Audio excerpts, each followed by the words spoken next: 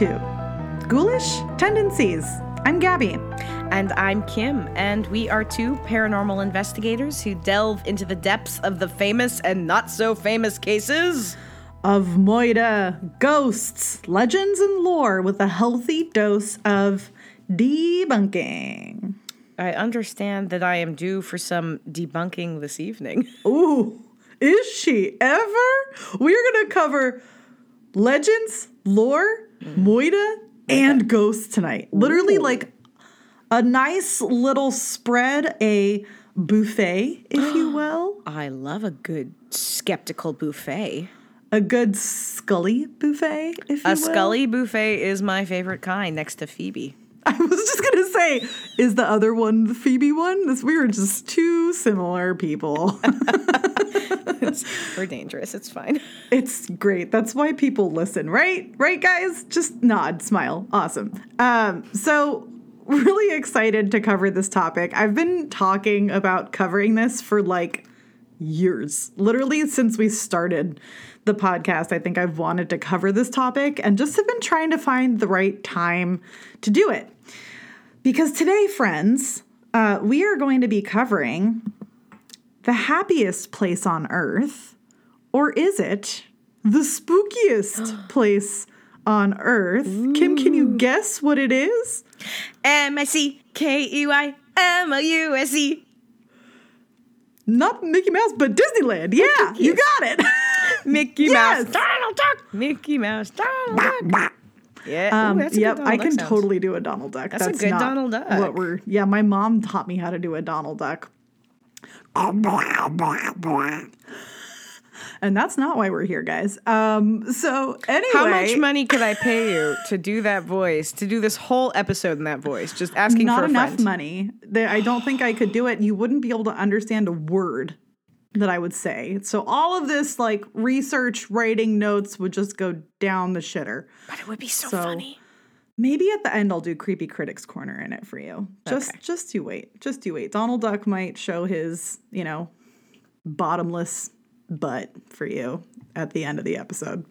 Fair. Because Donald Ducking is when he just wears a shirt. So that's true. Anyway. Disneyland, guys.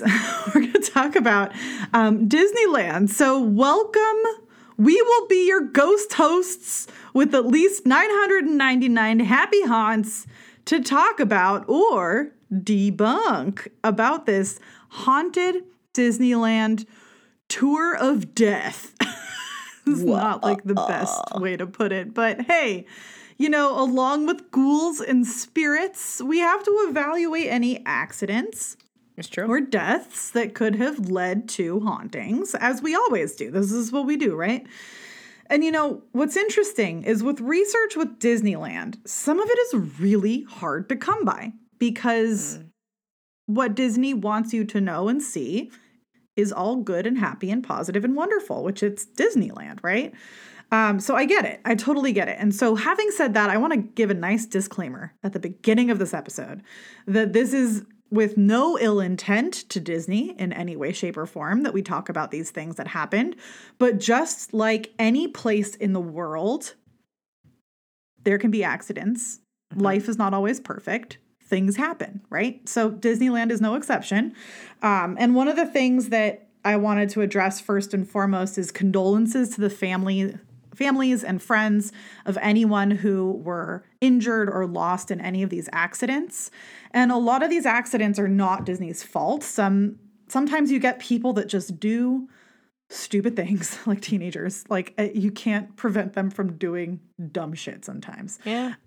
That's just the nature of the beast. And other times it's someone who had an underlying health condition that probably shouldn't have been riding a ride or something like that. So there's lots of different reasons why people could get injured. But not all accidents are reported either. And so when there is one, it's often more publicized than many other accidents in the workplace because Disney is Disney and it makes headlines. So wanted to go into it with that little disclaimer. Also just up top, keep that in mind. Cool? Cool. So Disneyland opened its gates in 1955, and it actually was really rushed to get put together and opened, and not everything was fully done by the time it was opened. There are some legends and lore, maybe some accuracies in accidents that may have happened with construction. We're not going to go down that road today, though. But building Disneyland was really expedited. I'll just say that. And when it opened, it was 15 years before the U.S. government passed the Occupational Safety and Health Act, called OSHA. So keep that in mind as well. So just, think about these things. And I think ultimately we have to ask, at the end of the day, beginning of the episode, who haunts Disneyland? If it's haunted, who's there? Who is there? Kim, who do you think could be there? Walt Disney's cryogenically frozen head. Potentially, sure, even though it's not, but yes, sure. I think it is. Okay, Kim is going to Mulder. I love it. I mostly because I want it to be there real bad. That was the thing I grew up hearing, was that Walt Disney's cryogenically frozen head was like, I don't know, at the top of Splash Mountain or something, that it was being stored there. That would be so cool. I remember if that's the exact. I just remember something about his head being stored somewhere at Disney, and that was like legit a thing that when I was a kid was a passed around lore. And Disney has a lot of passed around lore and legends. Like, it is said, so I'm going to go into this. This is actually a great segue into a lot of the information that's out there, guys. We don't know if it's allegedly accurate evidence. Who knows? So, like, some of it will have, I'll tell you if it's like, no, this actually happened. Or allegedly. Allegedly. So just note that there are definitely some topics of discussion that Scully will Scully, because Scully's going to Scully. But other than Walt Disney's cryogenically frozen head, who else might haunt? So Walt Disney, you said. Sure. Walt Disney, could potentially, yes. Sure. Who else do you think might haunt Disneyland? The ghost of Mickey Mouse's pants. Potentially, sure. Yeah. Why not? Yeah. Let's throw that one in there. Who I actually else? think that, our cryptid pants might be like Mickey Mouse's pants. Wow, my brain just had a full-blown explosion. You're welcome. Because that's not that far from Disneyland. I know, right? It's not that far-fetched. It's not like that far. This is why some of the animals don't have any pants. They're like, they try to, but then they're running around and they're like become so cryptids. It just escaped from Disneyland and they just ran to Fresno. Exactly. Just pants. Just pants. Okay, but who else might actually? Right. So legitimately, this is fun. I like this. So what other random things can I throw out there? Let's do like actual ones. All right. I'm sorry, Gabby. Usually you're the one that's like hardcore throwing the goofy out. Pun intended. I mean, realistically, the spirits of people who have died on premises. So if that's employees who have died, if that's guests who have died, that would be the first people I would look at as legitimately haunting a splace. A splace? Yeah, haunting a splace. Splace Mountain, friends. Best place. Splace Mountain, best ride. Best ride. Definitely haunted. So, yeah, I agree. I think, people who could have died there, people who could have died there before it was Disneyland, too. Like, before absolutely. It was Disneyland, it was just a bunch of orange groves. So, like, before it was orange groves, it was probably Native American land. It definitely was. I know the Chumash and Navajo tribes were in that vicinity, so who knows, right? Yeah. There's actually a legend and lore allegedly moment here where some people say, if you could take a wild guess at what is underneath Disneyland, can you take a wild guess at what is underneath Disneyland allegedly? I mean, cemeteries, bones, like dead bodies. Native American burial grounds, potentially? I don't know. Sure, why not? Technically, that could be the case everywhere. But that's definitely one of those, legends that apparently the ghosts of natives haunt the park as well. So that could be one of those too. Who knows? Now, prior to all of these different ideas, the number one person you mentioned was Walt Disney. Yes. So let's talk about Walt for a second. So Walt actually, and I'm not going to go into like the deep history of Walt Disney because that's not what this episode is about. If you want that, you can find it. Google is your friend. Essentially, what I do want to point out is that he had a really tough life and struggled a lot and failed a lot and was really successful with Disneyland because of how much he failed. And one of the things that he was known for was the fact that he smoked for most of his life. And he actually died from lung cancer at the age of 65 on December 15th, 1966. So he was only around for 11 years of Disneyland. Oh, wow. Which is pretty sad. It's not that long. No, it's really not. So I don't think that his head is cryogenically frozen because it's been proven that he has been cremated and is actually buried at Forest Lawn Memorial Park in Glendale. Which, fun fact, my Bubby and Papa are also buried at Forest Lawn Memorial Park in Glendale with Walt Disney. So my family has a forever resting peace with Walt Disney. With Walt Disney, yes. That's not the same one as the Hollywood Cemetery. Where no, that's a different one. Okay, I've been there. I love. Yeah, I love that place. I mean, Hollywood that sounds Forever like weird, is really cool, and they have movies there. And like I saw a couple of bands play there before in my time when I lived in LA. But anyway, fun facts: my Bubby and Papa are hanging out with Walt Disney in the afterlife. Nice. He's also said to haunt a variety of locations at Disneyland. And it's not really surprising to think that, or to be like, of all people to haunt Disneyland, probably Walt Disney is hanging out there. Sure. And he's been seen, allegedly, in places like the Disneyland Railroad, the Fire Station, Sleeping Beauty's Castle, the Snow White Grotto, Pirates of the Caribbean, Club 33, the Golden Horseshoe, the Columbia, and the Mark Twain. So I also want to point out that I'm not going to be addressing every single haunting at Disneyland today. Like, if we did, we'd be here forever. So I'm choosing some of the main ones I wanted to talk about. But going into Walt Disney's hauntings are some of the most interesting ones. So more specifically, on Main Street, he actually designed it to look like the Missouri town where he grew up in. And so it felt very homey to him. And so he actually had an apartment built right above the firehouse on Main Street. And that's where he actually like hung out. It's right next to City Hall. And a lot of people think he's still there. There's actually a little window that you can see right above the firehouse. And there's always a light on in that window, like a little lamp, a little like flame oil lamp type situation. And you can see it from the window. And allegedly, some say that the light never goes out. And that's something that, this is like one of those fun, ambiguous stories where you're like, I wonder if it's actually true, but some people have had actual experiences, but then there's all these stories. So let's dive in, shall we? Let's do it. So the light was always on when he was actually living and present at the park to let everybody who was there know, hey, Walt's here. Sure. Be on your best behavior. Dad's home, you know. And cast members would say that they were always on their best behavior whenever he was there because they knew the light was on.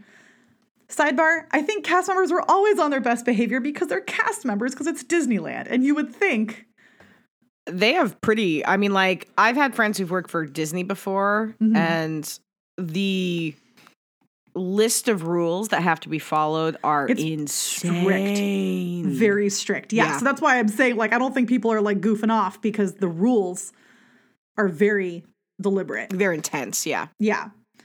So some say the light can't be turned off.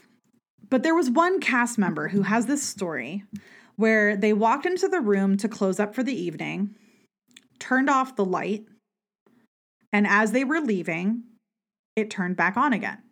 They were like, that's weird. I should probably go back and turn it off because it's time to close up and like go home. Sure. So they go back, turn it on again. And as she goes to leave the second time, it turns back on again and she hears a voice say, I'm still here. And it was a man's voice. That is a story. Take it for what it's worth. But interesting. Interesting. Yeah, sure. Apparently, right below where the apartment is, people hear footsteps and knocking from above them pretty frequently after closing hours when there's no one upstairs, which seems weird, like someone is actually walking back and forth above them. Sure. And some have even seen the apparition of Walt looking out of the window of his apartment. Allegedly. Main Street, USA apparently is definitely haunted too. There's a bunch of shops. So if you've been to Disneyland, walking down Main Street, there's a bunch of stores on the right side, on the left side, and there's like 2-story buildings. I think it's 2, maybe it's 3. I don't know. There's definitely an upstairs space above the stores though. And usually it's like storage, offices, things like that. And oftentimes there are reports of creaking floors in the upstairs area of the shops on Main Street, and things move around on their own. Like things tend to not be where they left them. And it's just weird. Late at night, after the park is closed, noises are often heard on Main Street, specifically near and in the Disneyland Emporium and behind the Magic Shop. So behind the Magic Shop was actually one of Walt Disney's offices, and that's where there's a lot of disturbances that are heard. And there's actually a spirit of a man that was seen by a few different cast members walking through the door of the Emporium. Oh. Like a closed door. Like spirit walking through a wall type sitch. Interesting. Another thing that happened was that there's another shop is the 20th Century Music Company. It's got weird energy in there. A lot of people say it just feels really bizarre and weird. Things tend to fly off the walls when there's no one around. Like poltergeist style fly. So that's... Okay. Odd, I mean, interesting. These are all your kind of like typical, hey, this shit is haunted. Yeah. Yeah, there's something going on. Something going on. And the way that I see it is that even if we don't have like evidence for every single thing, there are so many things. It's like not just one thing that's happening, and it's all within the same vicinity. So as people that have done investigations in the past, patterns are a thing, right? Like if you see something happen or multiple things happen around the same time, even if you don't catch it on camera, audio, video, whatever, you notate it, right? Yeah. So that's what this is essentially. So another thing too is there's a lady in a white Victorian gown, classic ghost. Okay. Classic, like what I dressed up as for Halloween this last year. Nice. Classic Victorian ghost in a white dress has been seen walking down Main Street in the early morning hours after closing. So like 2, 3, 4 in the morning. Okay. She's seen in other places too. But she's definitely seen on Main Street, and cast members have also seen a similar, if not the same spirit, walking through the walls in the shops after hours on security cameras. Oh, seriously? Yeah, I don't have the videos of that. That's an allegedly through security cameras. I wish I had that but don't get sad because I do have videos for you today, and we will be looking at them. Okay. But not on that one. I don't have that one, unfortunately. Because like... I mean, again, and this comes down to where I have to like politely scully. I'm not doubting that happened, but without the evidence, that's all it is somebody saying it. Sure. I agree. But I also have definitely seen like security cameras catch stuff like this in the past. Yeah. And it's only when people are reviewing it that they see it and they're like, ooh, that's weird. Yeah, but it's also when people are reviewing it and say, oh, that's weird, and they send it to a paranormal investigator, and a paranormal investigator says, that's dust. That's a bug.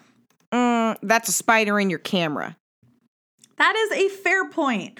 Although a spider in the camera may not look like something walking through a wall. Oh, I don't know. You'd be amazed. They do flatten out quite nicely. Well, when you see the legs and they're moving in and out, I've seen some like bugs and yes, I know. I've seen some bugs in cameras before of where we've gotten pictures and like, man, the wings, especially if you get like a corner of a wing, can look like something because it's already kind of translucent. Yeah. So it can look like, I mean, I'm just saying without seeing it, you don't believe it's not real. Well, no, it's somebody saying I saw something weird in a video camera. I don't doubt that you saw something weird in a video camera. Much like a UFO is an unidentified flying object, not all UFOs are necessarily aliens. It's an object we can't identify. That's fair. That's a very fair point. I will give you that, Scully. Take it. Okay. Take it and run. I'm going to take it. But allegedly. No, I get it. I'm with you. Allegedly, there was a woman, though. And then you're going to get so mad when I tell you. I was like writing my notes and I was like, ooh, Kim's going to get so mad. Allegedly, the Victorian woman died on the property over a century ago and has been haunting the area ever since. This is a audio medium, everyone. I mean, they can't see the gesture I just made. All right. Kim looks like she's jerking off her Yeti right now, is what she looks like. No, I mean, again, is there one shred of evidence? We don't even have a name. I mean, there's no name, there's no date. There's no date, no obituary, no records to show of any home that used to be there, no... Also, like, to be given the information of a Victorian woman died on the property over 100 years ago is like, okay, that could be anybody. A woman in a white dress is just a lady in a nightgown. Like, that could be anyone. Well, and particularly, again, you're looking at a theme park that specializes in people in costumes. That is also fair, but the time of when they see these things and the capturing of it is what makes it weird. Sure. So that's the one thing that stands out to me. The story behind it, I could leave it. You know, like, this is just, again, according to the research, air quotes, that I did of the internet, and what is reliable and what is not when it comes to a ghost story is few and far between. So that's Main Street. Main Street, USA, potentially haunted. Maybe. We'll see. Then there's the Disneyland Railroad. And what's really funny is I was talking to my mom about this when I was researching it. She was like, oh my God, that railroad scared me as a kid. And I was like, really? Why? She's like, I got lost on it. I was just like, you get lost on the... Her parents left her on the railroad. She couldn't find her parents. My Bubby and Papa, the ones who are buried with Walt Disney. Wow. And so the irony there is just real strong. But it's interesting because apparently, one of the things I wanted to point out, and I'm going to mention this in a little bit too, is that I'm giving you a lot of like ghost stories without any incidents right now.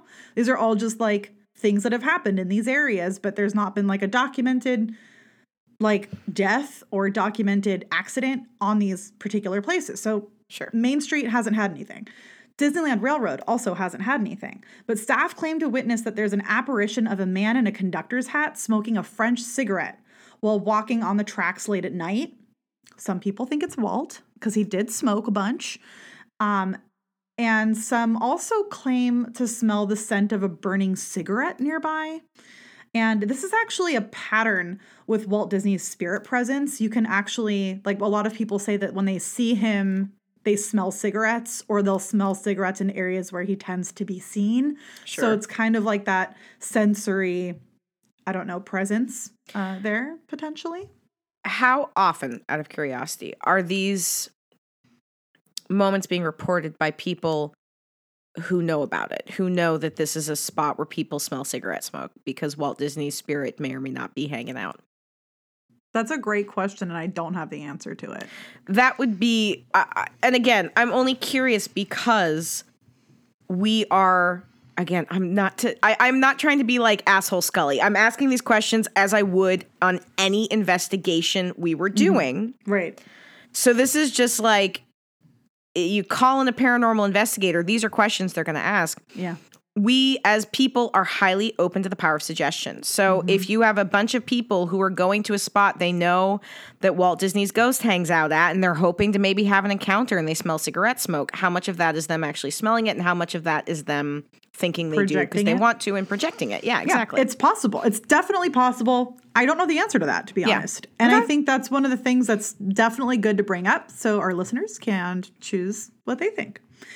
Some other places where the cigarette smoke has been smelled is in Club 33, which is that specialized upstairs in New Orleans Square. It's like a bar lounge type area that you have to like be a member to go into.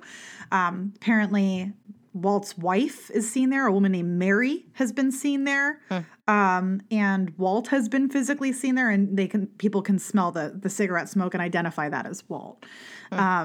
So that's another thing with his presence, not just on the railroad, but in a couple other spots. But on the railroad, apparently there is Ole Harley, who is allegedly the spirit of an old conductor who died of a heart attack on engine number 3. Sure.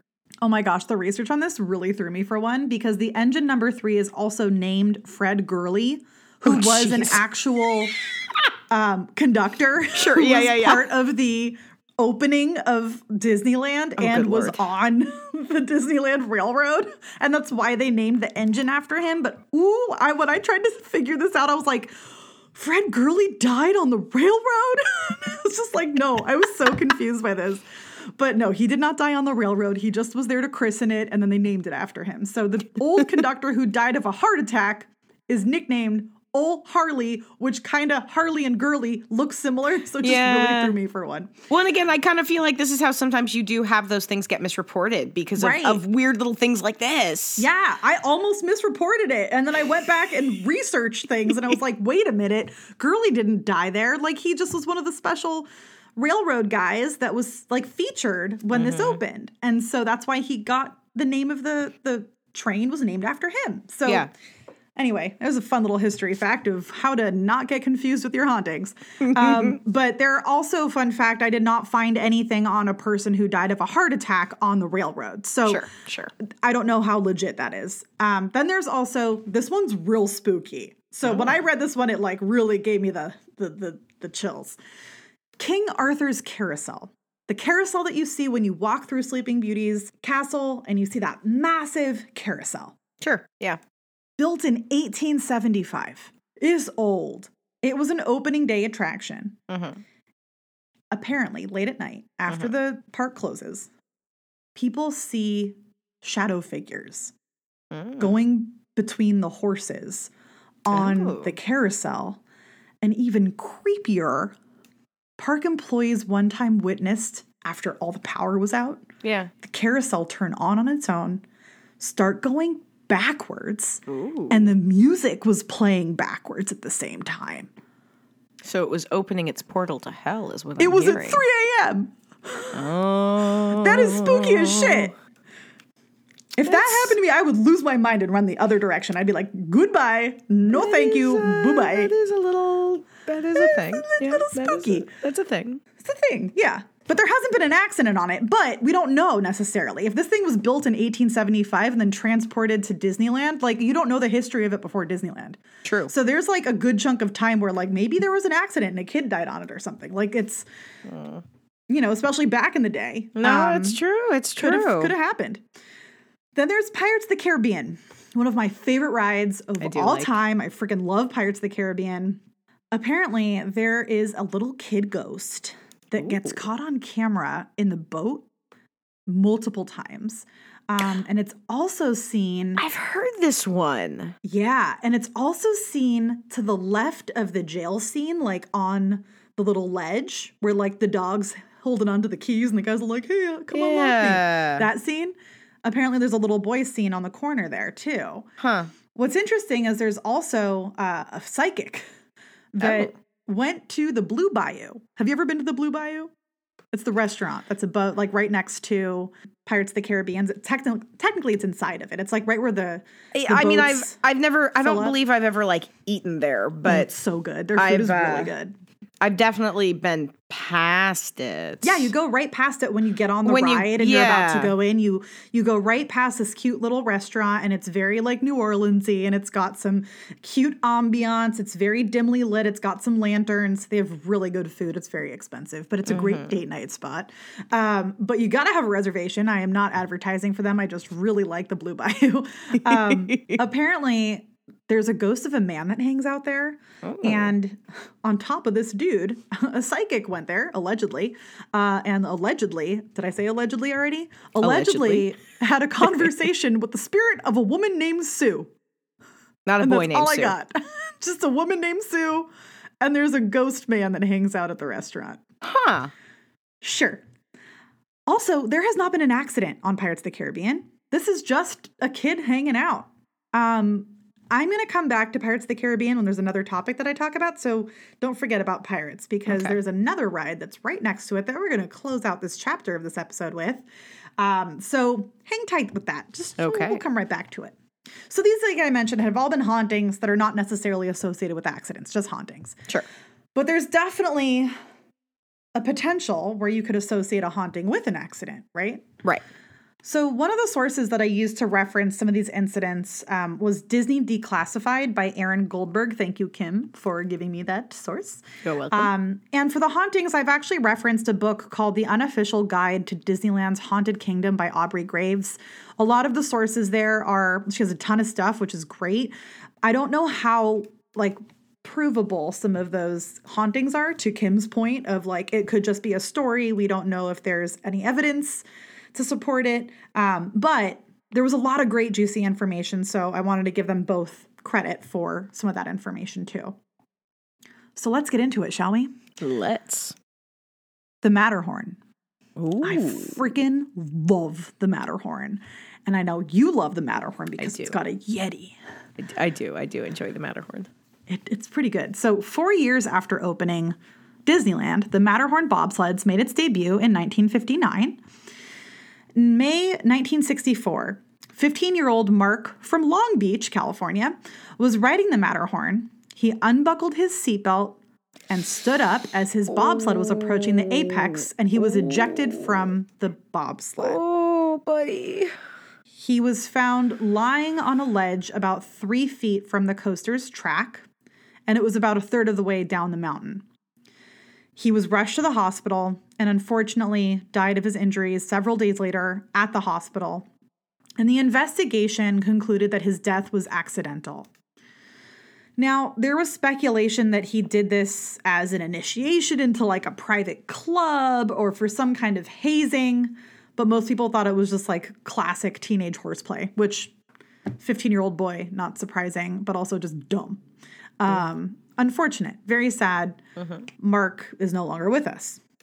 However, ever since then, cast members have allegedly seen a teenage boy in a hoodie walking around the mountain or standing up in a sled on the ride and then vanishing.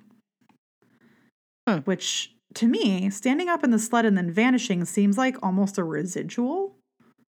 Yeah. Or a reliving of that moment, right? Yeah. It doesn't have to necessarily be a intelligent haunting. It could just be energy. Just the energy of it. There. Yeah. Absolutely. And then another time, a cast member witnessed what she thought was just a regular teenager in front of the climber's entrance at the top of the stairs. So she yelled at him to be like, hey, what are you doing?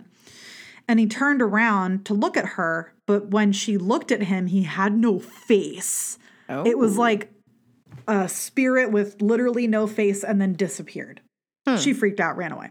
Interesting. Very specific, too. Yeah, no, that is very specific. Then, January 1984, unfortunately, there was another accident at the Matterhorn.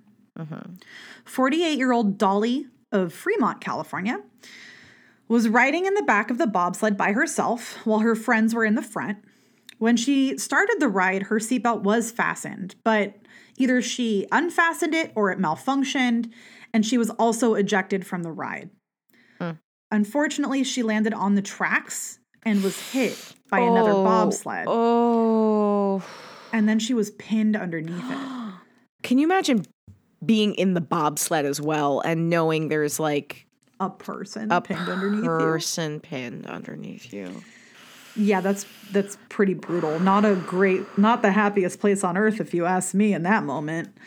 Not at all. Unfortunately, she died on the scene, and this was the 7th death in nearly 30 years with about 230 million visitors. So that's just some information for you.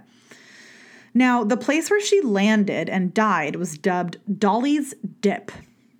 Dolly apparently still hangs out there because she's been seen by both guests and cast members walking alongside the tracks and also physically just standing in Dolly's Dip. Some say that at night she glows white. You sure it's not the Yeti? I don't know. That's why I was like, the Yeti's white. It might be the Yeti. Is she growling and having red glowing eyes? Oh, that's the Yeti. Yeah, that's the Yeti. In 1988, 2 guests saw a woman on the tracks in front of them. And as they got closer, they thought it was an actual person. So they yelled, "Look out!" But when they looked back, there was no one there. That could also be residual, right? Yeah. Potentially. I don't know. Just... It's, I mean, again, it's, well, without, I mean, has anyone tried to make direct contact? Like, has there been an investigation?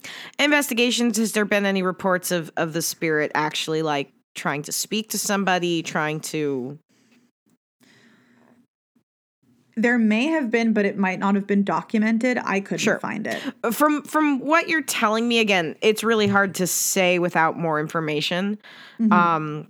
It's very possible it's a residual. If it seems to mostly be the same thing and the same activity in the same moment, then yeah, probably residual. But without more information, I don't want to say that definitively. For sure. But what you can say is that if there is a ghost, it likely is probably those guys. That would be, to me, the most likely culprit. Yep. In my honest opinion, this specific example of these accidents and these hauntings are the most I would think that about anything in any of these examples, which is why I wanted to start with it. Yeah.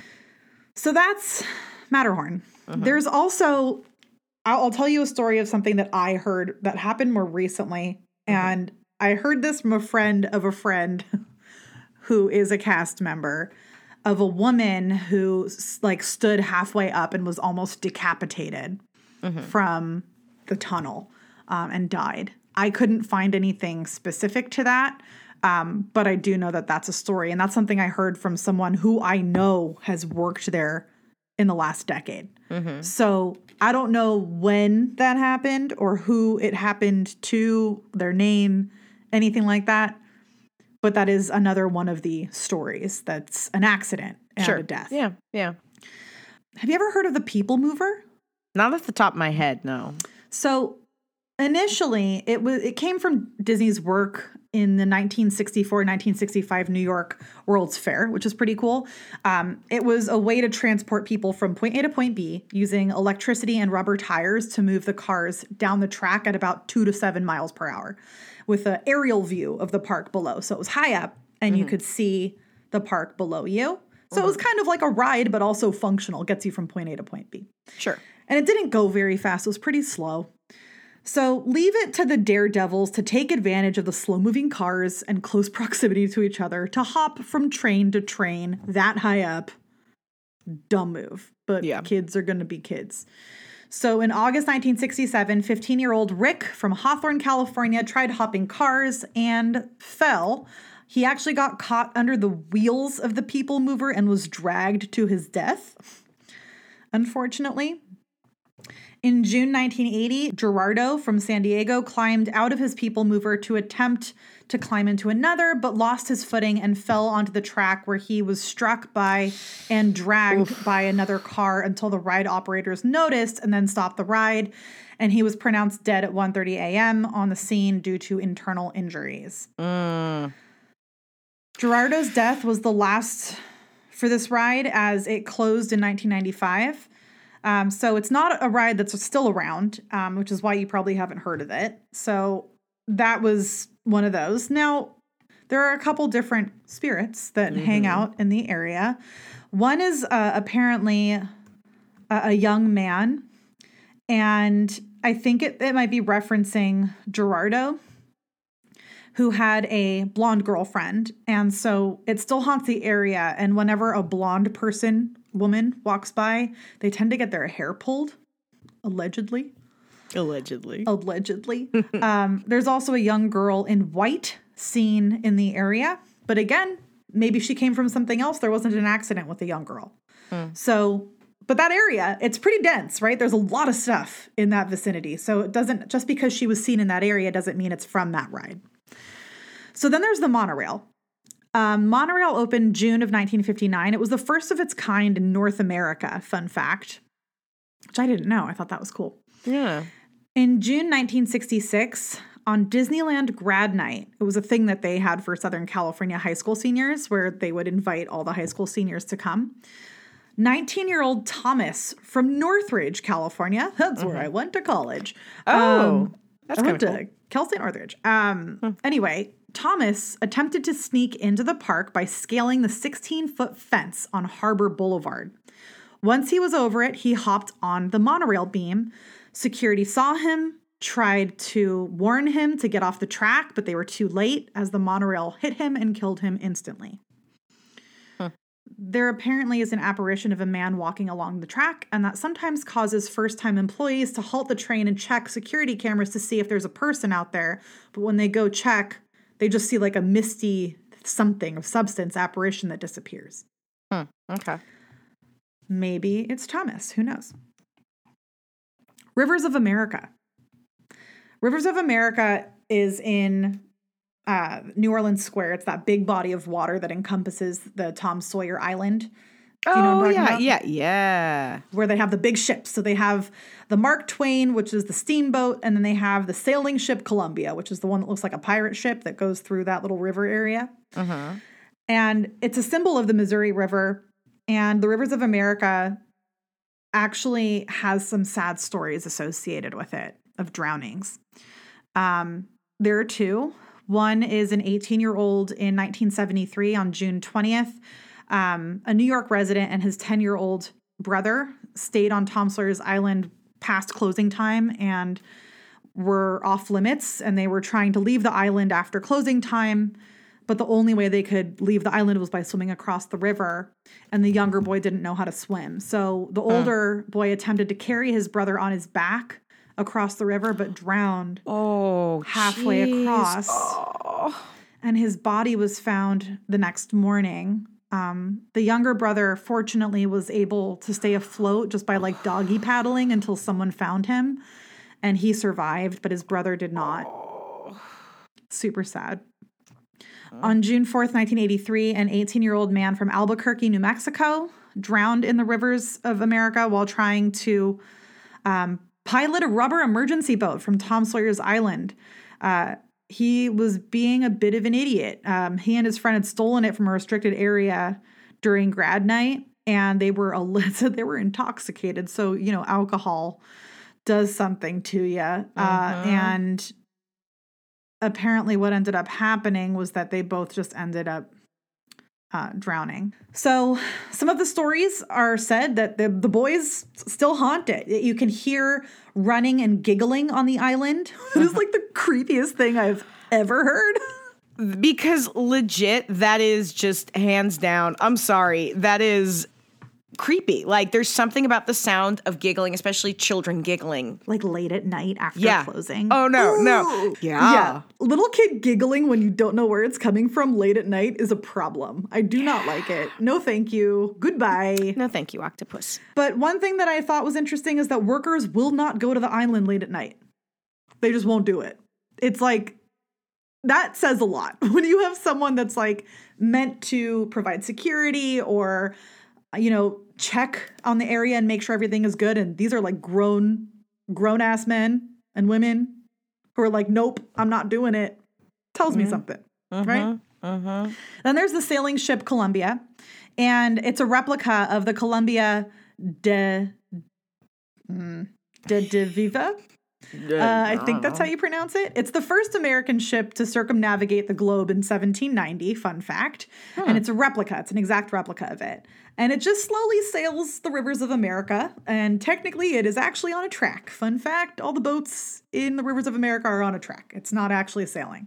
It opened in 1958. It's still in use today. And unfortunately, on Christmas Eve in 1998, there was a not so great thing that happened. And 33-year-old Luan from Duvall, Washington. And his wife, Liu, and their son and grandson were visiting, waiting to board the sailing ship Columbia. So they're standing at the dock, waiting for the ship to allow them to board. Sure.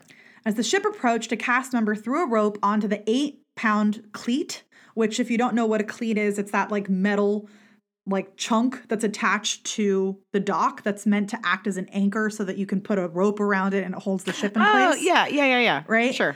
It usually looks kind of like a T, and you just wrap the rope around it. So they throw this big rope onto this 8-pound metal cleat, but the strain on the cleat from the moving ship caused the bolts of the cleat to come loose, and it flung the cleat into the air, into the crowd waiting to board. Oh. Yeah, it's bad. It actually hit a cast member in the foot first, and then it also shattered their foot bones, which is awful, and then hit Luan and Liu in the head and neck. Luan passed from a brain hemorrhage and skull fracture injuries, unfortunately, and Liu suffered severe facial trauma and paralysis and required a ton of surgeries from this injury. OSHA did an investigation on this. They determined that the cast member that threw the rope was actually lacking training in this. They were substituting for another cast member who was properly trained, and they never got proper training in it. So they had an initial citation for not enough training and a second citation for overloading the cleat because the ship was actually moving faster than it should have been. So the amount of pressure on the cleat was more than normal. Plus the person managing it didn't know what they were doing. So they shouldn't have attempted to dock the ship at all at that pace. Yeah. So the Anaheim PD were also criticized during this time for not showing up until 4 hours after the incident, which seems like nuts that it would take them 4 hours to get there. Especially Disney. Well, so what's interesting is that apparently it was because they had to get through security and get through a bunch of people to get in. And that's why it took so long. And so after this happened, there actually was a permanent Anaheim PD station instated inside the park to prevent something like this from happening again. There was also a lawsuit against Disney for this, and it resulted in an over $20 million settlement in October of 2000. All right, then. Which it doesn't bring back Luan or fix Liu's injuries, and the details of the case were never publicly released. There's a pattern here with that. Anytime there was any kind of incident and a lawsuit that happened from it, generally speaking, settlements happen before anything could go to trial for like every single one of them. Sure. But this just goes to show you that a ride doesn't have to be fast and intense to be dangerous. Like, this is a very slow-moving ship that you're just going to get on and hang out on, and look what happened. Like, freak accident, right?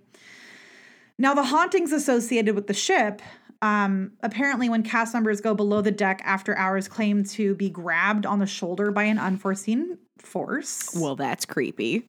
Definitely creepy, but I don't know if it's Luan. You don't know who it is. Oh, well, no, but I mean, it's creepy no matter what. That's true. Don't grab my shoulder. Just don't do it. Another cast member claimed to see a full-bodied apparition of what looked like a young Walt Disney in a misty form and then vanished. Sure. Sure. Sure. Sure. Why not? Across the world, new threats emerge.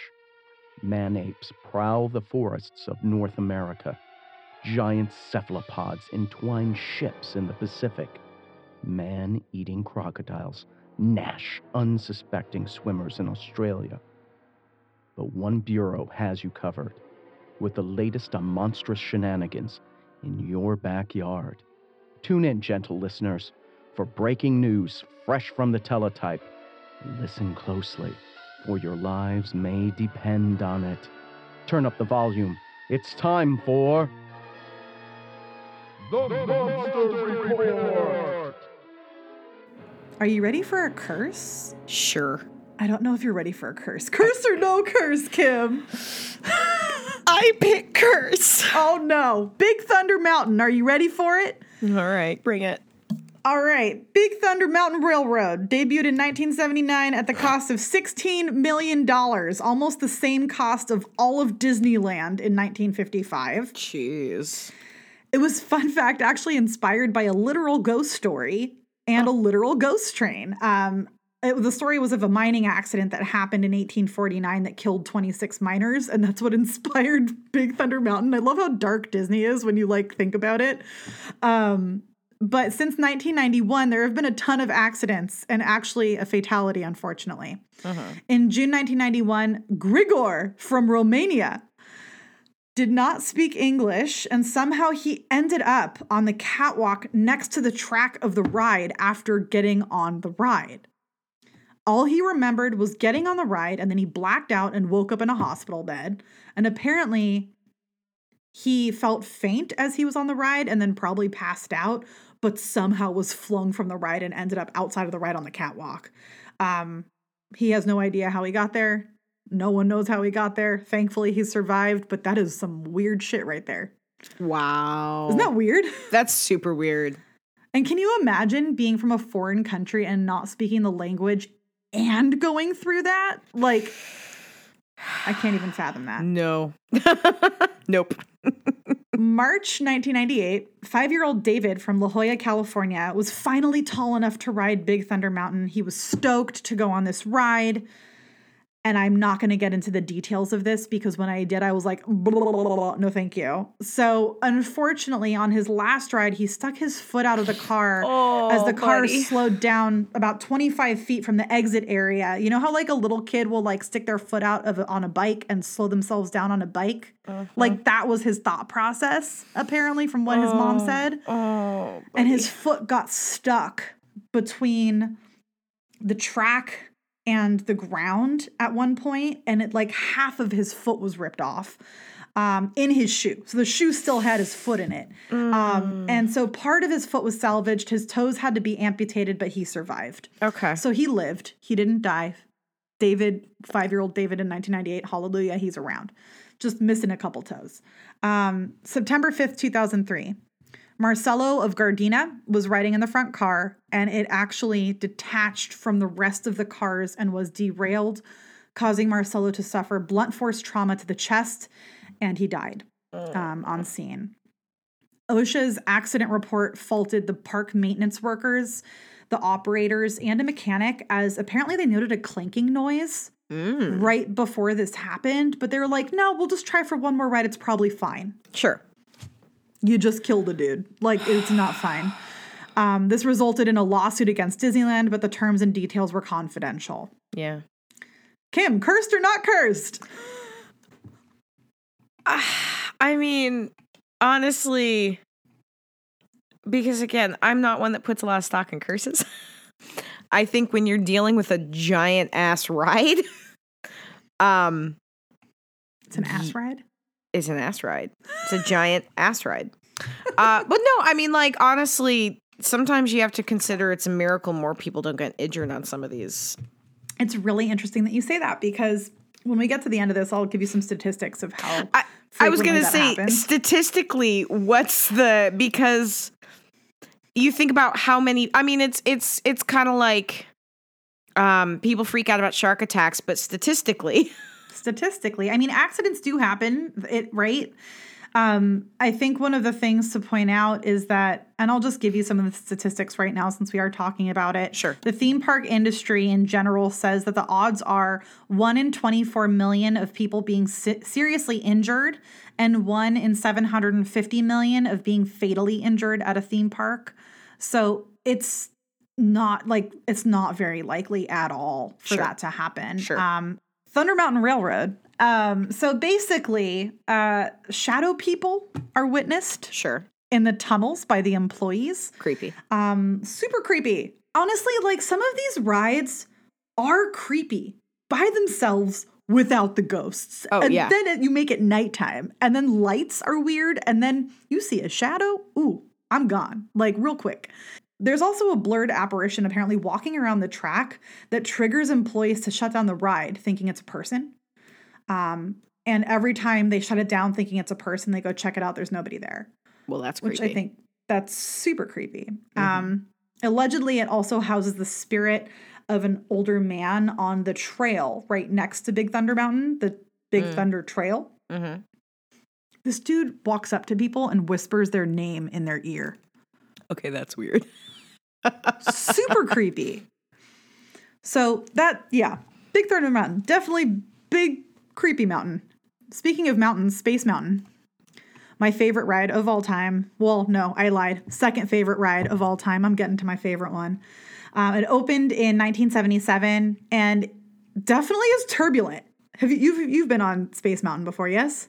Yes. Oh, absolutely. Yes. I love Space Mountain. And I have a problem with heights, but that's why I like it. You can't really tell. Yeah, you can't tell how high up you are. It's so dark. You can't see anything. It's very bumpy and turbulent, though. So it's definitely one of those that, like, it's not necessarily for everyone. In August 1979, a woman named Cheryl lost consciousness on the ride and was rushed to a hospital for care and then died a week later. Apparently, it wasn't due to the ride. However, she had a heart tumor that had dislodged, apparently traveled to her brain somehow and caused her death, according to the coroner's office. So underlying health conditions can also cause deaths. In 1983, teenage James was dislodged and thrown from the ride, suffering brain damage and partial paralysis, which ensued in a very ugly trial that Disney ultimately won, which is nuts. I was reading about this trial. If you want to look it up, you totally can. But it basically had him in the courtroom suing Disney, and Disney won. And he was like in a wheelchair and paralyzed, and Disney won. There have been a variety of minor injuries caused from the ride as well. And from 2007 to 2012, Space Mountain had more incidents than any other ride anywhere in Southern California, not just Disneyland, which is wow, nuts. So there were about over 120 incidents. But again, statistics to give you some perspective.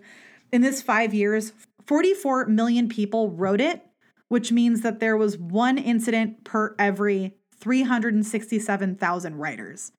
Sure. So it sounds like a lot. Context is important.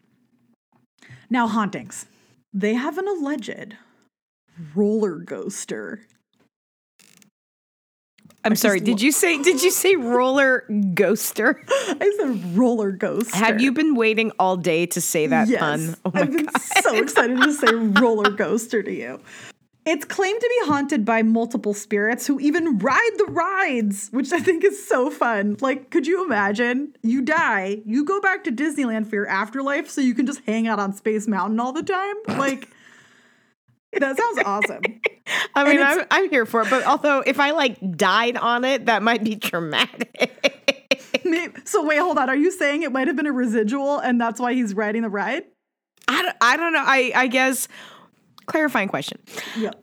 Is the haunting scene in the same car?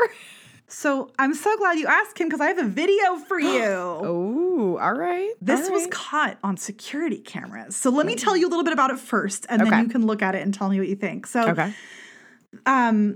first of all, the doors within Space Mountain are thought to open on their own in certain areas, which is super spooky. Mm-hmm. There's also a spirit of a late cast member named Disco Debbie that's been hanging around since allegedly. I'm sorry, I love Disco Debbie. Yes. But apparently she died in 1979 of an aneurysm and is seen as a glowing green source flying around in the dark. I couldn't find anything about someone dying of an aneurysm named Debbie in 1979. I don't know if that's legit or not, but I don't know. You've been on Space Mountain. I've been on Space Mountain. If there's green things floating around in the dark, that's literally what the ride is. That's literally the ride. So maybe it's not a ghost and maybe it's just I don't know, special effects. But the one that I was telling you about, his name is Mr. One Way. He has a name, Mr. One Way. Allegedly, he is seen standing in line and then getting into a car with someone who is riding alone and then disappears. He also allegedly has red hair. So I want to share this video with you. Okay. It's kind of like a transparent, shiny. No, I mean, I see it. Do you see it? But I mean, because I see something. I can't tell you that I think that that's something supernatural. It kind of looks like just a normal variation in the grade of the film, or it could be a light. But again, when I'm looking at something specifically looking for a ghost, then you're going to see a ghost. So I'd say with whatever ones you're going to show me, don't tell me what to look for. Just I won't ask tell me you to the watch next it. one. Yeah. Okay, cool. But at least you could see that. That's Mr. One Way, apparently, for Space Mountain. Sure. So for those of you that want to see this video, I'll put this link in our show notes so you can look at it on your own. It's about 2 minutes and 30 seconds in for Mr. One Way. And it's the 5 Disneyland ghosts caught on video. Again, YouTube, so take it for what it is. That's one thing I just have to give that disclaimer for. So another ghost that they tend to see at Space Mountain is a ghost without a face in a Disneyland maintenance uniform that walks around and hangs out at the ride. So potentially a past cast member still has an attachment there. Okay. Sure. This brings me to my favorite haunt, my favorite ride, probably your favorite ride too. But the 999 haunts already exist at this ride, which is the Haunted Mansion. Save the best for last. So I think it's totally actually haunted. It actually opened in 1969, and allegedly, Disneyland welcomed real spirits to reside in the mansion to make it more authentic or legit. What could go wrong? Who knows? This is a quote direct from Walt Disney. We're going to have ghosts from all over the world, but we haven't got the ghosts in yet. We're out collecting the ghosts, and we're making it very attractive for them, hoping they're going to want to come and stay at Disneyland so we can guarantee creaking doors and creaking floors. End quote. 1965, Walt Disney talking about the Haunted Mansion. What could go wrong actively inviting ghosts into here? Speaking of actively asking for ghosts to come hang out, apparently, this is a nice legend and lore moment. Madame Leota's Ouija board, because she has one, has actually been used in real seances. Ooh. Spooky. We already talked about Ouija boards, though, so you know how we feel about that. And then, the only account of an actual accident at the Haunted Mansion was a young man who died, who was trying to leave his doom buggy on grad night in the seance room where Madame Leota is. And he didn't realize that there was a big drop between the doom buggies and the room. It was about a 15-foot drop. Yeah, that's unfortunate. And he fell to his death and made it 1,000 ghosts. So... friends, please don't go to Haunted Mansion and try to become one of the ghosts. Just say no. Just say no. This has not been fully verified. I found a couple things on it, but it didn't give a name. So I struggle when there isn't a name or date per usual. You and I both, friend. You and I both. So take it with a grain of salt, but also it's potentially a thing. Now, my section for hauntings on this is pretty vigorous. So there have been multiple locations in and around the Haunted Mansion with reports of hauntings. Reports of disembodied voices, footsteps, knocks, and music have all been heard in and around the attraction after hours, after things are already shut off, power is out. Shadows have also been reported seen after hours too. Okay. During the first year of construction, apparently workers could hear muffled voices throughout the hallways, almost like they could hear a muffled conversation happening. And even to this day, employees say that they hear similar sounds after hours too. I've actually had that experience at my parents' house, fun fact. Oh. Where you hear a conversation happening, almost like a distant TV conversation, but there's no TV on anywhere near you, and it just sounds muffled and you can't make out the words that people are saying, but it almost sounds like a busy room of conversations, like a restaurant almost. So that's a thing. That's a thing.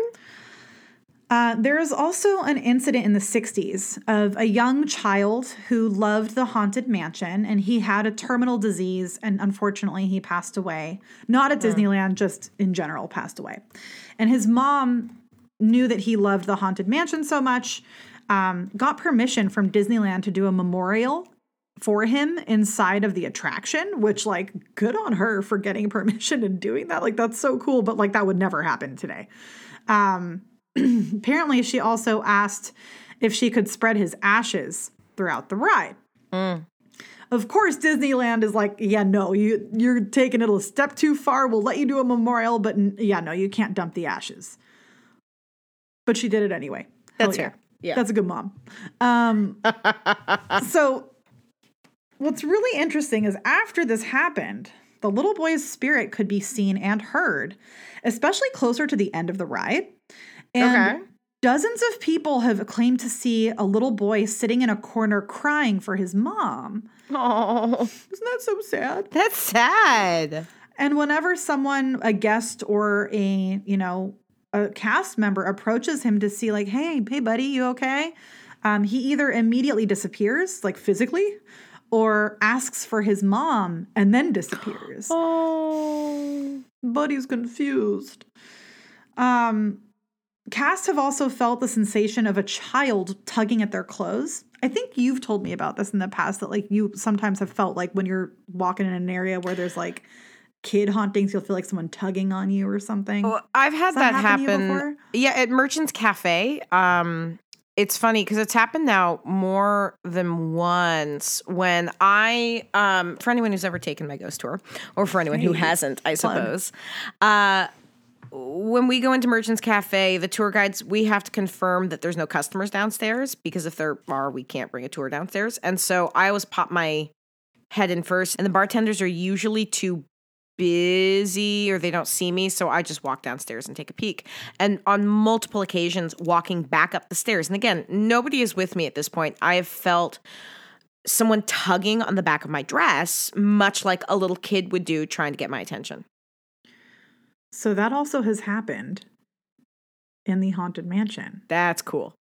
And so I know I remembered you talking about that at one point, so I wanted to point that out because that's like a thing that happens from time to time. It's a really distinct feeling too. I mean, I feel like, I mean, everyone's had their clothes maybe like tugged at to get attention, but I feel like for anyone who's worn a skirt or a dress specifically, it's such a specific feeling to have someone of a shorter stature tugging at your dress. Like, hello, sir, ma'am, hi, can I get your attention, please? You feel the intention in the tug, if that makes sense. Yeah. And if you're a human who has never worn a dress or a skirt and had that happen, it's kind of hard to explain that, like, as soon as you feel it, you know exactly. I mean, I guess somebody wearing pants, you could have a similar tug, or a shirt or something. Yeah, it's just something about because I've had it happen in all manner of clothing. There's something about getting my skirt tugged specifically that I just associate with like that little kid who needs me to turn around right away because they have a question. Yeah. Especially because you work with kids and you know how like kids are. Well, and that's where I say, like, I've had them tug. I've had them tug at pants. I've had them tug my shirt. It's different when they're tugging my skirt, and I don't know why. Nuanced details. Look at that. Nuanced details. You know what's interesting, though, is that in this particular instance of a child pulling on clothes, oftentimes it leaves behind a dusty handprint. Oh. Like a little tiny little kid. And has anyone taken a picture of this handprint? I wish they did. Damn it. You knew I was going to ask that, didn't you? You knew. I know everything you're going to say. Of course you're going to ask that. Well, because these are because you're a paranormal investigator as well. These are the things we're supposed to ask. That's why I get so excited to talk about this stuff, because we can really pinpoint the things that seem more legit versus the things that don't. And like, that's a good example. But another thing too, you know how much what was the one thing we hate the most? Zach Baggins. I mean, that too, but like at Disneyland, we talked about not liking and not wanting to ever hear ever again. It's a world of laughter, a world of glee. It's a world of hope and a world of fuck. It is a world of fuck of children laughing that are ghosts. Oh, yes. Sorry. I was like, what do I not want to hear at Disneyland? It's a small world. That's what I don't want to hear. It's a world of laughter. Yeah, literally. Ghosts, little kid ghosts laughing. Ghost laughing. No, thank you. No, thank you, octopus. No. Apparently, people also hear children giggling after closing in the Haunted Mansion. Nope. Shut it down. Sidebar. I need to do a quick sidebar here because I mentioned ashes. And this is something to discuss because speaking of spreading ashes in this attraction, this is apparently a common thing that happens at Disneyland. I've heard people do this. Yeah. No, this is one of those things I've actually heard quite a bit that like they have people who are because it's the Haunted Mansions where it happens the most, where they actually have somebody. I don't want to steal your thunder. You can tell the story, but I've heard. Go for it. Well, from what I've heard is that they actually have somebody who like goes through at the end of each day to like vacuum up the ashes because so many people try to release ashes in it. But everything is, I mean, it's like, my God, people, it's the year 2022. Everything is CCTV. Everything. Yep. Every single place. You can't pick your nose and not have somebody see it at Disneyland. Well, it's literally like every time, I don't know about you, but every time I go on Pirates of the Caribbean, the second anyone starts to try to stand up. Oh, yeah. Boom. They stop the rides, like, sir, sit down. Like, they'll like yell at you. And they'll stop every ride, and everyone's always like sitting there like, oh, God, you can pinpoint the tiny little lights to see where the cameras are. Mm-hmm. Yeah, like, no one should be surprised by the fact that every single moment of your visit to Disneyland. You are on video. Oh, for sure. I mean, if they have the rules that they have for their employees, you bet your butt they're watching every single person there. With the technology they have, Absolutely. the money, are you kidding? So, I mean, it is kind of silly to like just think you're going to get away with sneaking in your ashes. But I did hear the same story about how people actually commonly put ashes in the Haunted Mansion, which kind of seems mean too, because then you're limiting someone to haunt that specific place. Like, why not just put it in the park and have them roam around Disneyland? You know what I mean? Like, but hey, I also think it's funny that the Haunted Mansion tries to look dirty because it's a haunted mansion. So like, how do you determine what is ashes and what is intentional fake dirt and not human remains? Like, sometimes that can be hard to decipher. But what's interesting is every few years, a story will pop up about a person that gets caught sprinkling a mysterious powder near a certain ride or an attraction.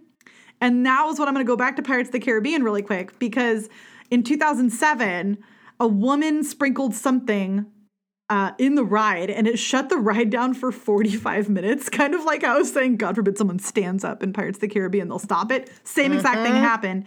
And a similar incident actually happened in 2019. Both times, the substance was claimed to be baby powder, not human remains. Which to me, I'm like, that is bullshit. Why would you put baby powder in a ride? That makes no sense. But both times, Disney actually, when asked, did someone scatter ashes at Disneyland? They said no. They were in denial. Again, not wanting to mess up a reputation or an image. And I get it. Like, no, I understand. Yeah. However, in 2018, a Wall Street Journal article claimed that anonymous Disney custodians said that it happens way more often than anyone ever expect. Seriously?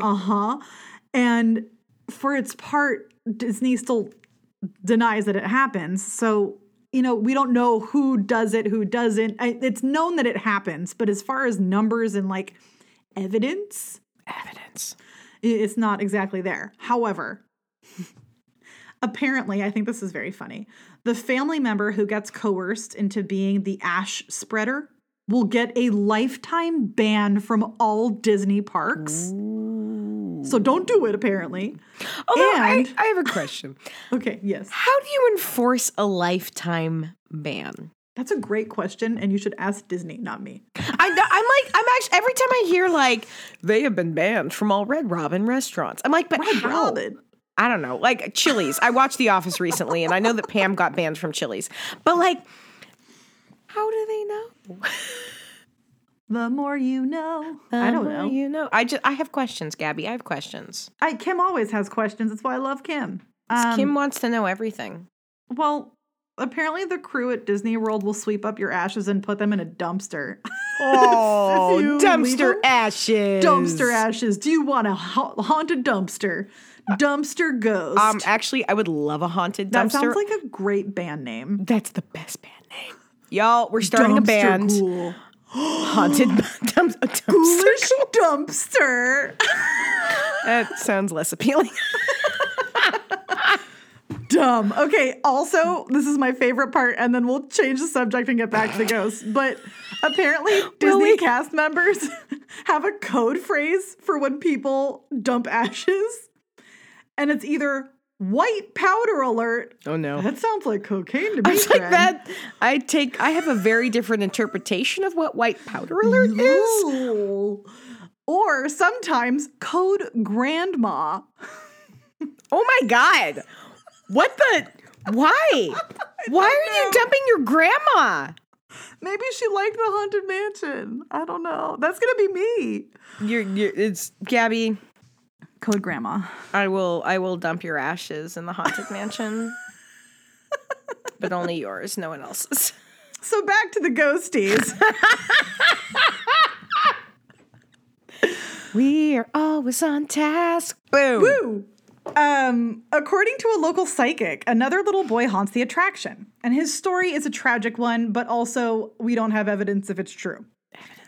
Allegedly, there is a murder-suicide associated with this space. Okay, and well, it is a little boy named Brandon.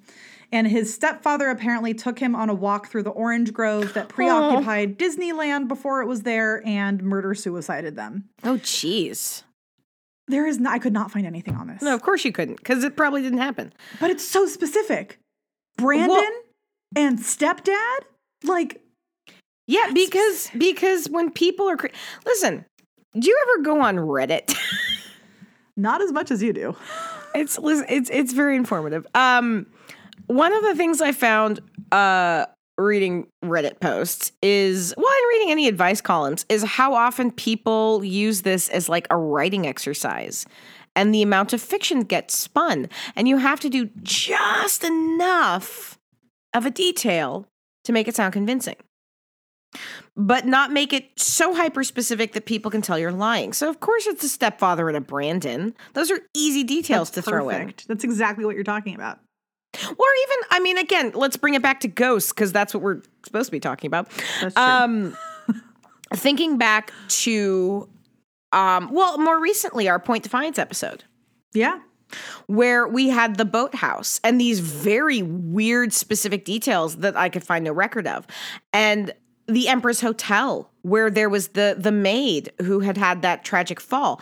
Now, there was some very specific details in that had been added to a story that was based in truth and then been wildly exaggerated through the years, because history is a giant game of telephone. It truly is.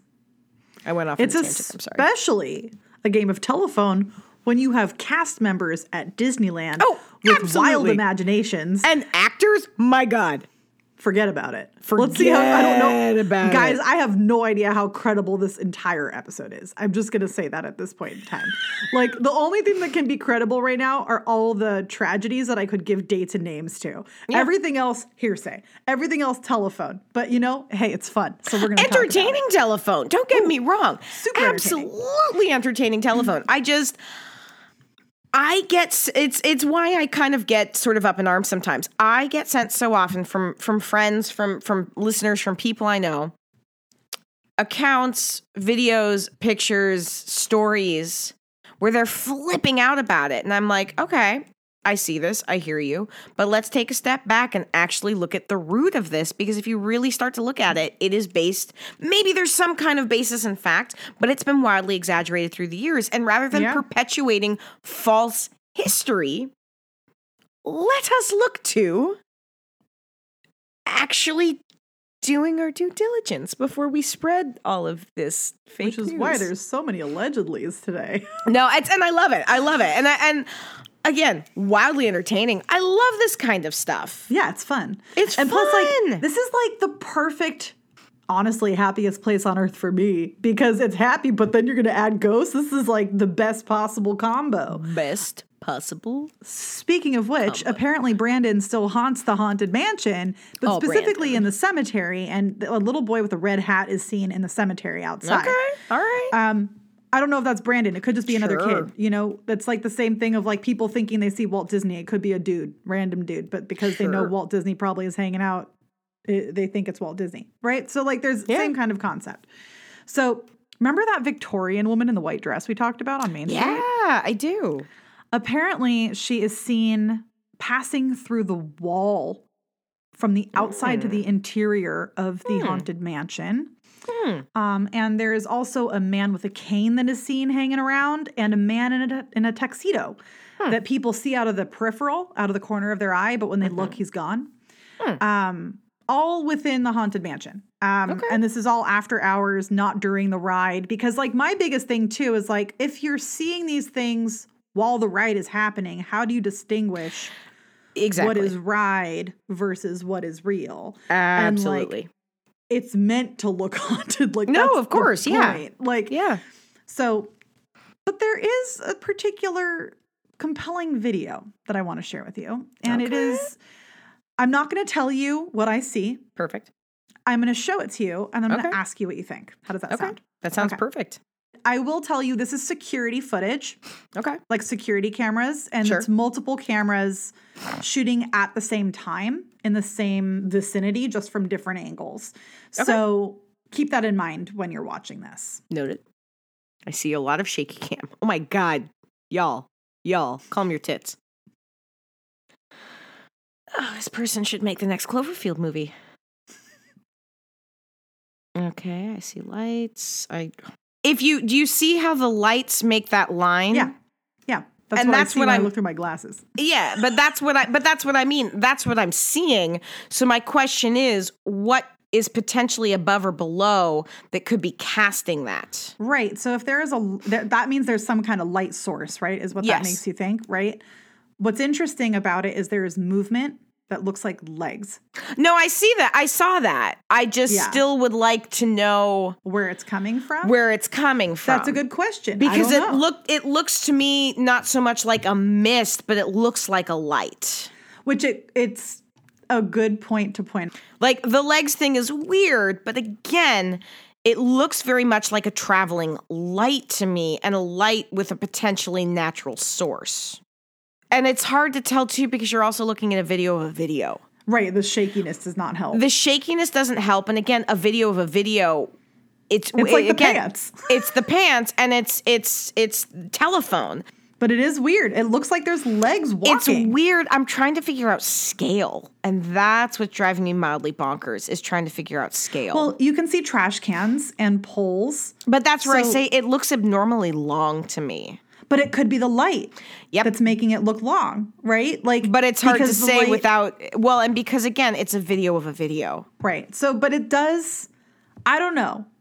I get that what you're saying. To me, it seems compelling because I don't think I can explain something making those movements like that. No, but again, I'm uncomfortable making any judgment looking at a video of a video. Okay, that's fair. It's sort of like, respect that. It's a second round of telephone.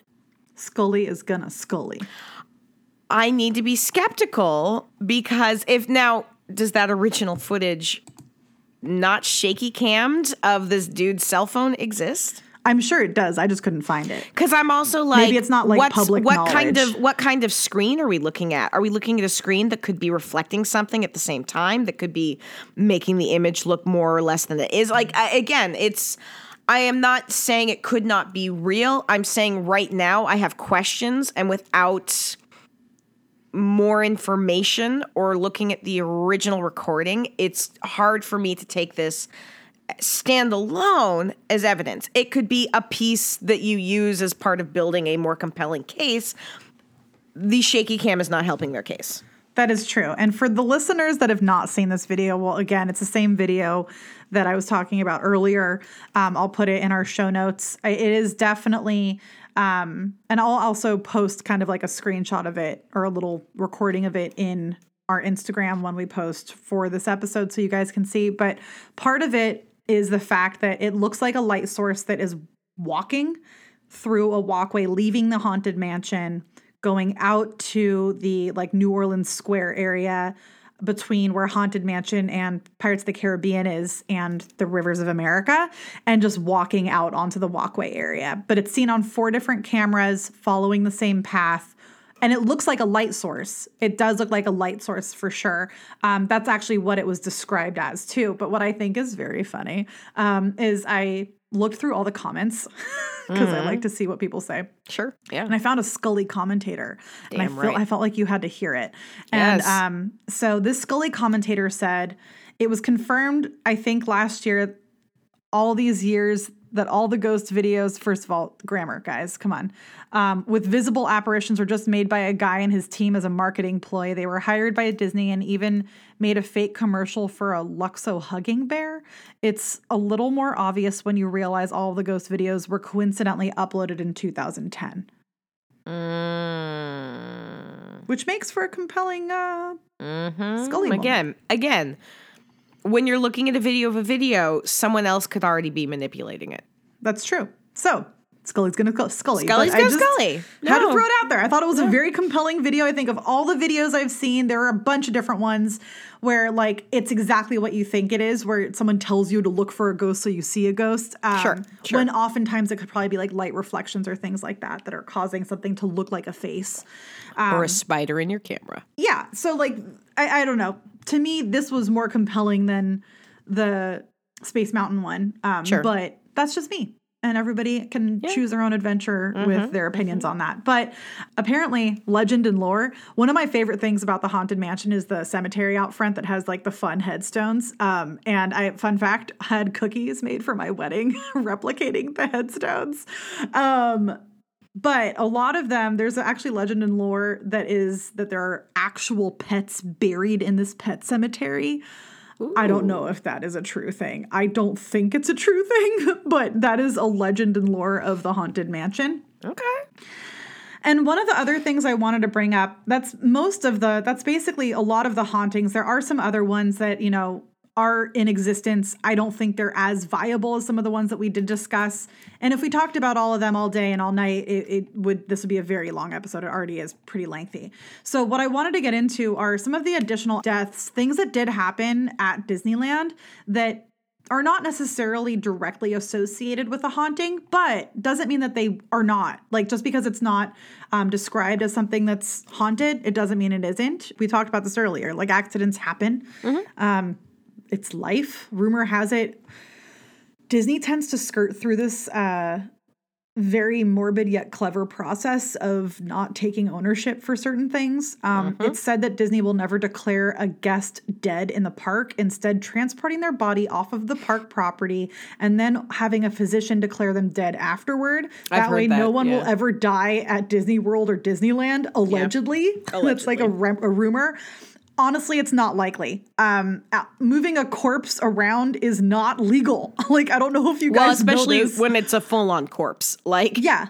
And you're Disney. Like, could you imagine the news report that would come out? Disney moving corpse of dead body off premises to not take ownership. Like, doubtful. Tampering with a body is a good way to get into more trouble than someone dying in the park. Like, it's just, it's a worse off situation. So doubtful that it's even a thing. I think everyone has this utopian idea that bad things don't happen at Disneyland, on the happiest place on earth. And it shouldn't ever be known as, quote, the Disney death tour, right? That's not exactly how Disney wants to be remembered, or wants anyone to think of Disneyland. Sure. Has a reputation to maintain, and finding details of this stuff, honestly, has been difficult. Like, this has not been an easy research to do. And people go to Disneyland to escape the real world, not to deal with this type of stuff. So when the real world encroaches and starts to seep into the Disney dreams, people have a hard time dealing with it. And I think that that's totally understandable. And we talked accidents, deaths, hauntings, but unfortunately, there's also been a moida and some suicides. So I'm going to give a heads up, trigger warning, murder, suicides. On March 7th, 1981, teenage Mel Yorba was fatally stabbed at Disneyland after grabbing James O'Driscoll's girlfriend's butt. Yorba and O'Driscoll got into a fist fight, but Yorba left it with 2 stab wounds to the chest. O'Driscoll threw his weapon into Sleeping Beauty's castle's moat and then threw away his blood-soaked shirt in the women's restroom and then left Disneyland. At the same time, Disney didn't allow police into the resort. It's kind of what we were talking about earlier. But this is 1981. Even at this time, Disney felt that having police in the park would ruin the fantasy image of Disney. So it took a lot longer to get Yorba to a hospital because they wouldn't allow police on the premises. And so because it took such a long time to get him help, he died upon arrival, unfortunately. So Yorba's family sued Disney for $60 million for not providing medical help in a reasonable amount of time, but they only ended up getting $600,000 to the family, which, like, comparative to $60 million is, like, not a lot. No, it's not. And O'Driscoll was found guilty of second-degree murder and sentenced to 16 years to life in prison. So murder also happens at Disneyland. Very rarely, but it happens. It happens. One of the walking around people could be this dude. There's also been reports of 3 different suicides at the Disneyland Resort at the hotel. We don't know if those people could also be floating around somewhere and present. So that's one of the reasons I wanted to bring that up. The total count of deaths at Disneyland varies depending on what your source is. It's a very low double digit as of 2019, allegedly 13 deaths. And compared to Disney World, it's just a fraction of the amount of things that happened. So I could have totally gone down the path of talking about Disney World too, but guys, look how long this was with just Disneyland. Like, we could definitely do a Disney World episode at some point in the future. I'm sure we will. There's a wild story about someone dressed up as Pluto getting run over by a float and killed. Like, there's some like messed up stories that happened at Disney World too. But at the end of the day, this brings us to the ultimate question. Who is haunting Disneyland? Is it the people who died on scene? Are there ghosts at all? Is it Walt? Is it all ripe for debunking? We will let you decide. So keep your eyes peeled for the unexpected and not so necessarily happy haunts next time you go to Disneyland. So, and this brings us to...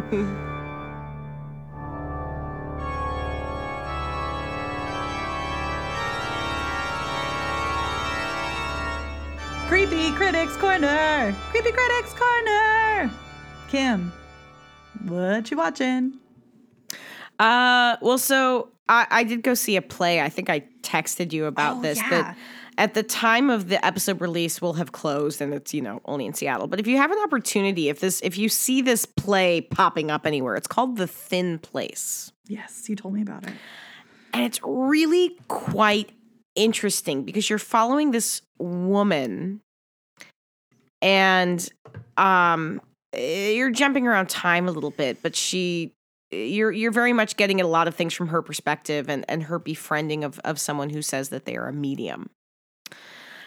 And it's, I don't know, it's kind of unlike a lot of things you'll see. It was really, really well done. I saw it at Act Theater here in Seattle, and I absolutely loved it. So if it's a play that pops up, I would just say, or if you want to read it, it was utterly delightful.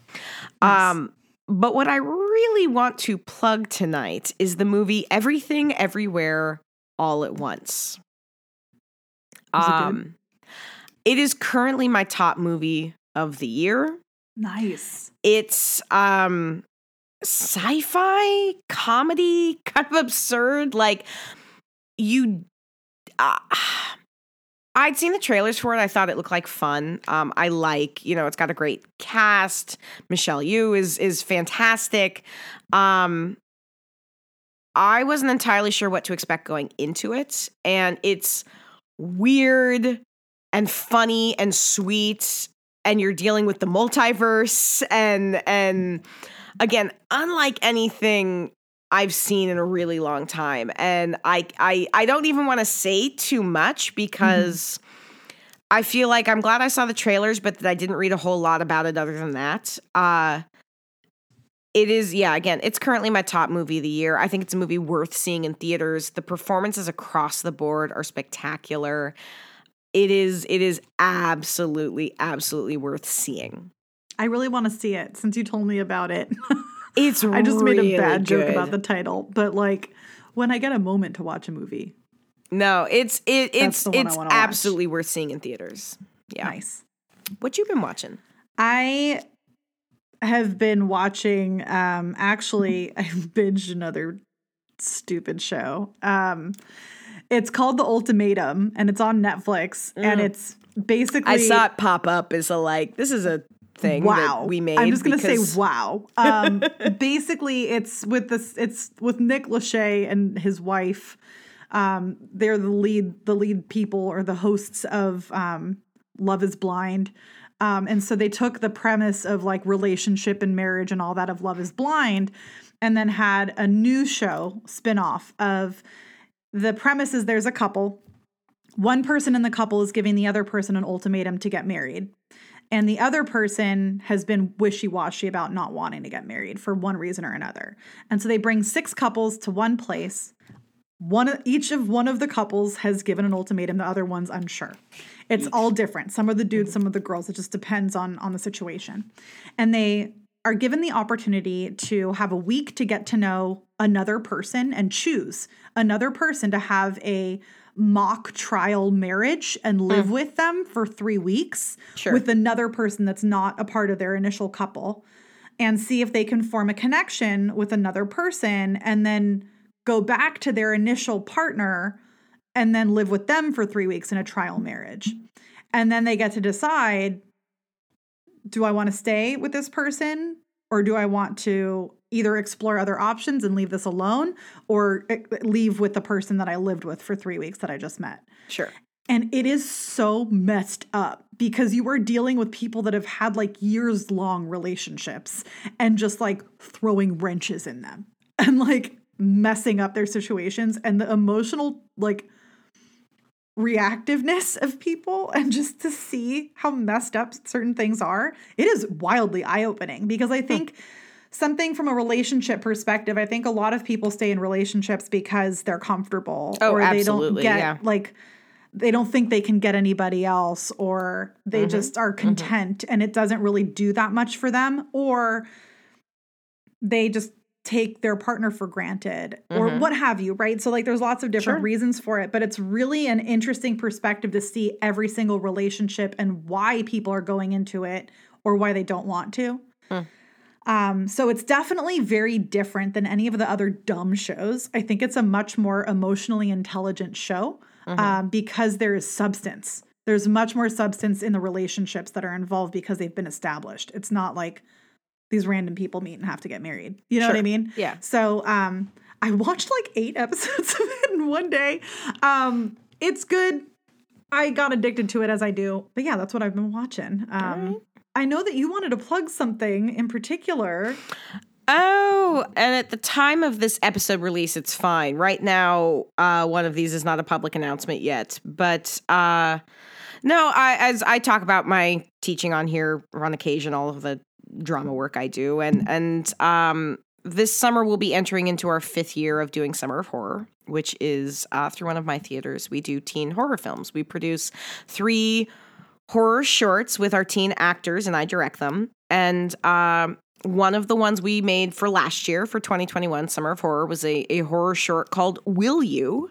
And it has been accepted into both the Crypticon Horror Film Festival for our 2022 Crypticon, which is happening in May, as well as the Bone Bat Comedy of Horrors Film Festival, which is also happening in May. And so we are very excited. I'm very excited. The Crypticon one I found out about, and the Bone Bat one, at the time of this recording, has not been released yet. We have not announced it yet, but by the time we release this episode, it will have become public knowledge. So I am very excited. The students did a lot of really awesome work. Our screenwriter, Sarah Eisenberg, who is also a Youth Theater Northwest alum, we produced these through Youth Theater Northwest. She wrote some just really awesome screenplays, and this one is really a lot of fun. And if you're in Seattle and you want to check out Crypticon 2022 or the Bone Bat Comedy of Horror Festival, I give it a particular plug for both of them, but the Bone Bat Comedy of Horror Film Festival, for anyone who is local, is absolutely worth your time. It is a blast. It's a really good show. You get to spend a afternoon and evening watching blocks of horror shorts. There's usually a band that plays. It's fun. It is such a good time. And this is our first one back in person. The 2021 obviously moved online. It was canceled. It moved online, and there was none in 2021. So we are back in person for 2022, and I'm really, really excited to go spend my Saturday watching a bunch of horror shorts from all over the world, which I think is just so amazing. Cool. It's really a great experience. So I have nothing but good things to say about it. That's awesome. Congratulations. That's so cool. It's been really exciting. And I've been really excited. I'm very proud of all the work that everybody involved on the film did. And Nice. So cool. Well, excited to watch it. Yeah. So thank you guys for listening. If you like what we do, check us out on Patreon. Give us a little love financially or with a review on Apple Podcasts, Spotify. Look us up, Ghoulish Tendencies Podcast, wherever you find podcasts or social media. Literally, we're everywhere. Just find us. GhoulishTendencies.com has all of our show notes. We'll post the videos that we talked about today there as well. And find us on our Instagram. It'll be on there also. So thank you so much for listening. And stay spooky.